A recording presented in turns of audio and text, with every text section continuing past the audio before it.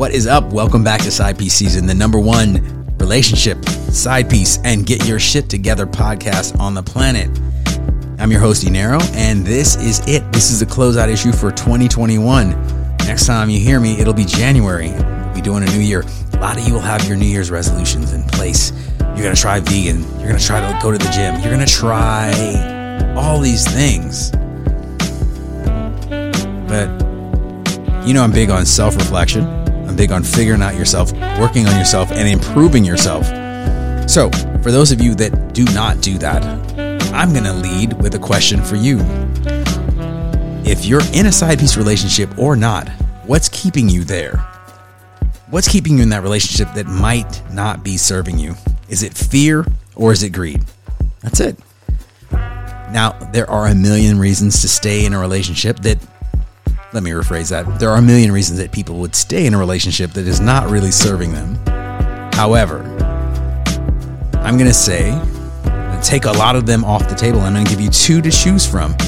It might apply, it might not. But ponder this. Are you in that relationship that does not serve you for reasons of fear or reasons of greed? That's it. That's all you have to think about. Now, I don't know the answer, and neither might apply. But let's talk about fears. There's plenty of fears that people have. Some people fear opening up, being completely transparent and vulnerable. They're afraid that might make them look weak, or they're afraid that if they do that, the other person will have all the cards and really hurt them. Both are possible. But again, maybe not going to happen. You know, you're assuming the worst, and maybe there's no reason to assume the worst. Some people are afraid of being alone, and some people are also greedy for attention. So those two kind of go hand in hand. They're like opposite sides of the coin, right? Other people are afraid of losing control, losing the upper hand, whatever the fuck that means. There are tons of fears. Some of those fears were mine, and some of them didn't necessarily apply to me. But people have fears, and those fears are going to make them act in ways that they think are in their best interest, or make them act in ways that they think will stop the result that they don't want to happen from happening. Maybe, maybe not. Who knows? At the end of the day, if you're living in fear of this outcome, whatever this outcome may be, you are not capable of enjoying life to the fullest. You're not capable of being with that person and getting all of the things you can get from that relationship. It's never going to get super deep. It's never going to get really nurturing and supporting. It's never going to grow and be beautiful, right? It's always going to be kind of truncated. And I'd like to say it's kind of like one of those little bonsai trees. You know, the little small trees that they groom and prune and keep really tiny. It's full grown. It could be very old, but it's very tiny. It might look beautiful, but it's really small compared to what the original real tree could have been, right? You have something that's maybe 3 feet tall, 4 feet tall, but if you let it grow in the wild and everything was right, it could be 50 feet tall. It could be this big, huge thing, right? I think a relationship can be like that. But fear, if you have a lot of fear, it's kind of like keeping it all in check and stopping it from growing and reaching its maximum potential. It's hard to know, no matter what you think, no matter what you might feel, it's hard to know what the full maximum potential of your relationship could be. And if you don't give it a chance, if you're not just open and all in, it's never going to get to whatever its maximum could have been. I don't think that that's very fairy tale. I don't think that that's wishy-washy and just based on, you know, movies and poems and things like that. I think that's factual. If you're holding back, you can't get the maximum result, right? If you don't give your all, you can't get the maximum result. You can't get the full ROI because your investment is not very high. Anyway, I hate to take it to business school, but the fear is going to come in the way and keep things truncated and not allow them to grow to their fullest potential. If you're dealing with the fear, you're going to have to deal with the fear. I should say, if you're not dealing with the fear, you're going to have to deal with the fear. So all the things that you're doing that are trying to keep that fear mitigated and make you think that you don't have it or distract you from it, ultimately they all fail. So with that in mind, said it before, and we'll definitely say it again. If you need that help, get that help and figure out what you have to do to be the best version of yourself, to show up the most that you can show up in the best possible light and with all of your energy. And I know that good things will happen. Now, the other thing that you're pondering, your other half of your assignment, greed. Now, I know you're like, I'm not a gold digger. I'm not a pimp. What do you mean greed? I'm not talking monetary greed. Not at all.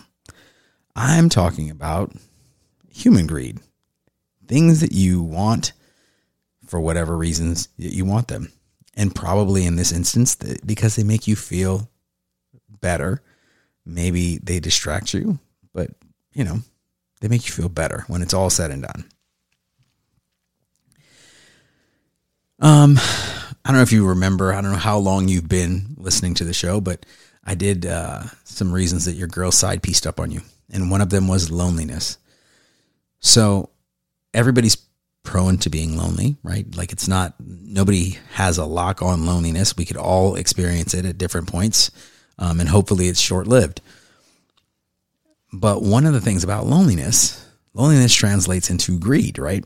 Because if you're starved for something, you want more of it, right? And if you get a little taste of it, you're going to want more and more of it. So if you are lonely, if you feel isolated and underappreciated and really unseen, that loneliness will translate into definitely feelings that you want to vanquish that loneliness. You don't want to feel that lonely feeling anymore.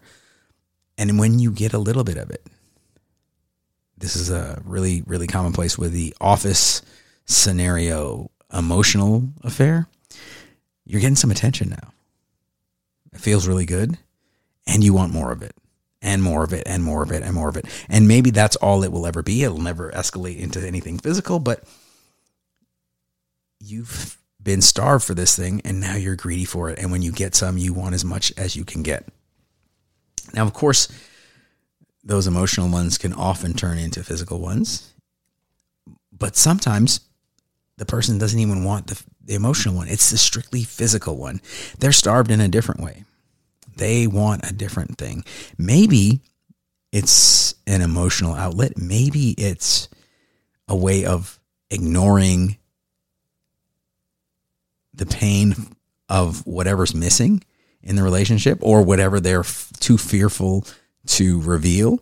And so they're using sex as a drug, as a diversion, as a whatever. And so they want as much of that as they can get, right? So again, these two kind of fear and greed, they go hand in hand so well, and they interplay with each other so well. I would say that if there's one in the driver's seat, the other one probably is ready to ride, is riding shotgun and is ready to take over and drive when the main one gets tired. So they're like a 1-2 punch, no matter which one is the most dominant.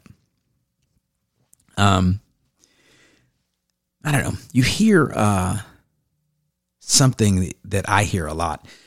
People will say, I got married for love the first time. Next time is for money. And it's like a joke, but it's not a joke. And I think that is actually an acknowledgement of fear. Like, you know what? I did all these things. The shit didn't go right. I got hurt. I felt undervalued. I was disrespected.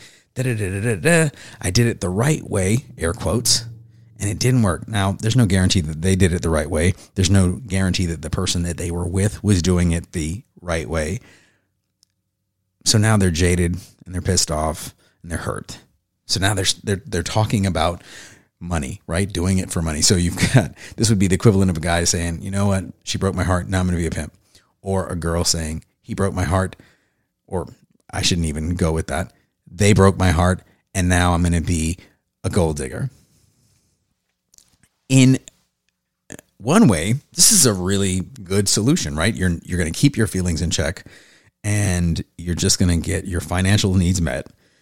And you'll do whatever you have to do to secure that situation, and that's it. It could work. I know people that have done it. My question is, if you've ever had an emotional connection,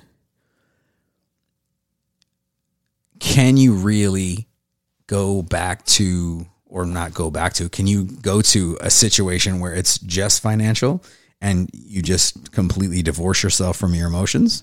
I don't think you can. I think that those people that are in those financially driven ones that have had an emotional relationship before will find themselves in a side piece relationship with somebody that is meeting their emotional needs. And if you have some contradictory views, drop me a line. Let's talk about it. But I think that, again, if you've had, the caveat would be that you've had to have had a serious relationship that was emotionally gratifying before. Knowing that it can exist, I think would pull you back. Now, I'm not saying that you'd leave your financial arrangement, but I think that that would pull you back and make you at some point have a side piece that was meeting that emotional need. Could be wrong, but it seems like that would be the case over time. Anyway, I digress. This is about you. This is about your homework. This is about you asking yourself and contemplating and pondering something and figuring out where you fit into it. Are you in that relationship that is not serving you, or is not serving you as well as it should, or as you feel it should, because of fear or greed? What are you greedy for? What are you fearful of? What do you want? What are you not getting? What have you gotten a taste of that you want more of? That's your questions. That's what I want to know. So ponder that and drop me a line, sidepiece_season on Instagram, and we'll talk about it. And we can certainly hook it up and we can do a little interview if you're down for that. I'd like to hear from you wherever you are in the spectrum, whatever you come to the conclusion that which one is more important to you. Love to hear that. And that is it. That is it for 2021. We are out of here. You guys got to remember to be kind to yourself. Don't beat yourself up about this shit. You got to figure it out. It's going to take time. You didn't get to this point overnight, and you're not going to get out of it overnight either. So talk about it. Think about it. Work through it with whoever you can. Hopefully somebody that's not a complete idiot. Don't listen to your broke ass friends,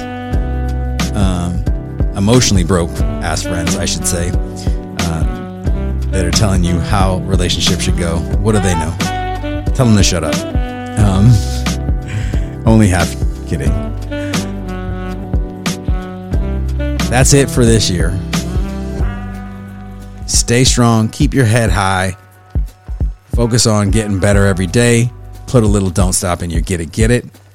And I'll see you again next year. Be safe out there. Y'all take care. Peace.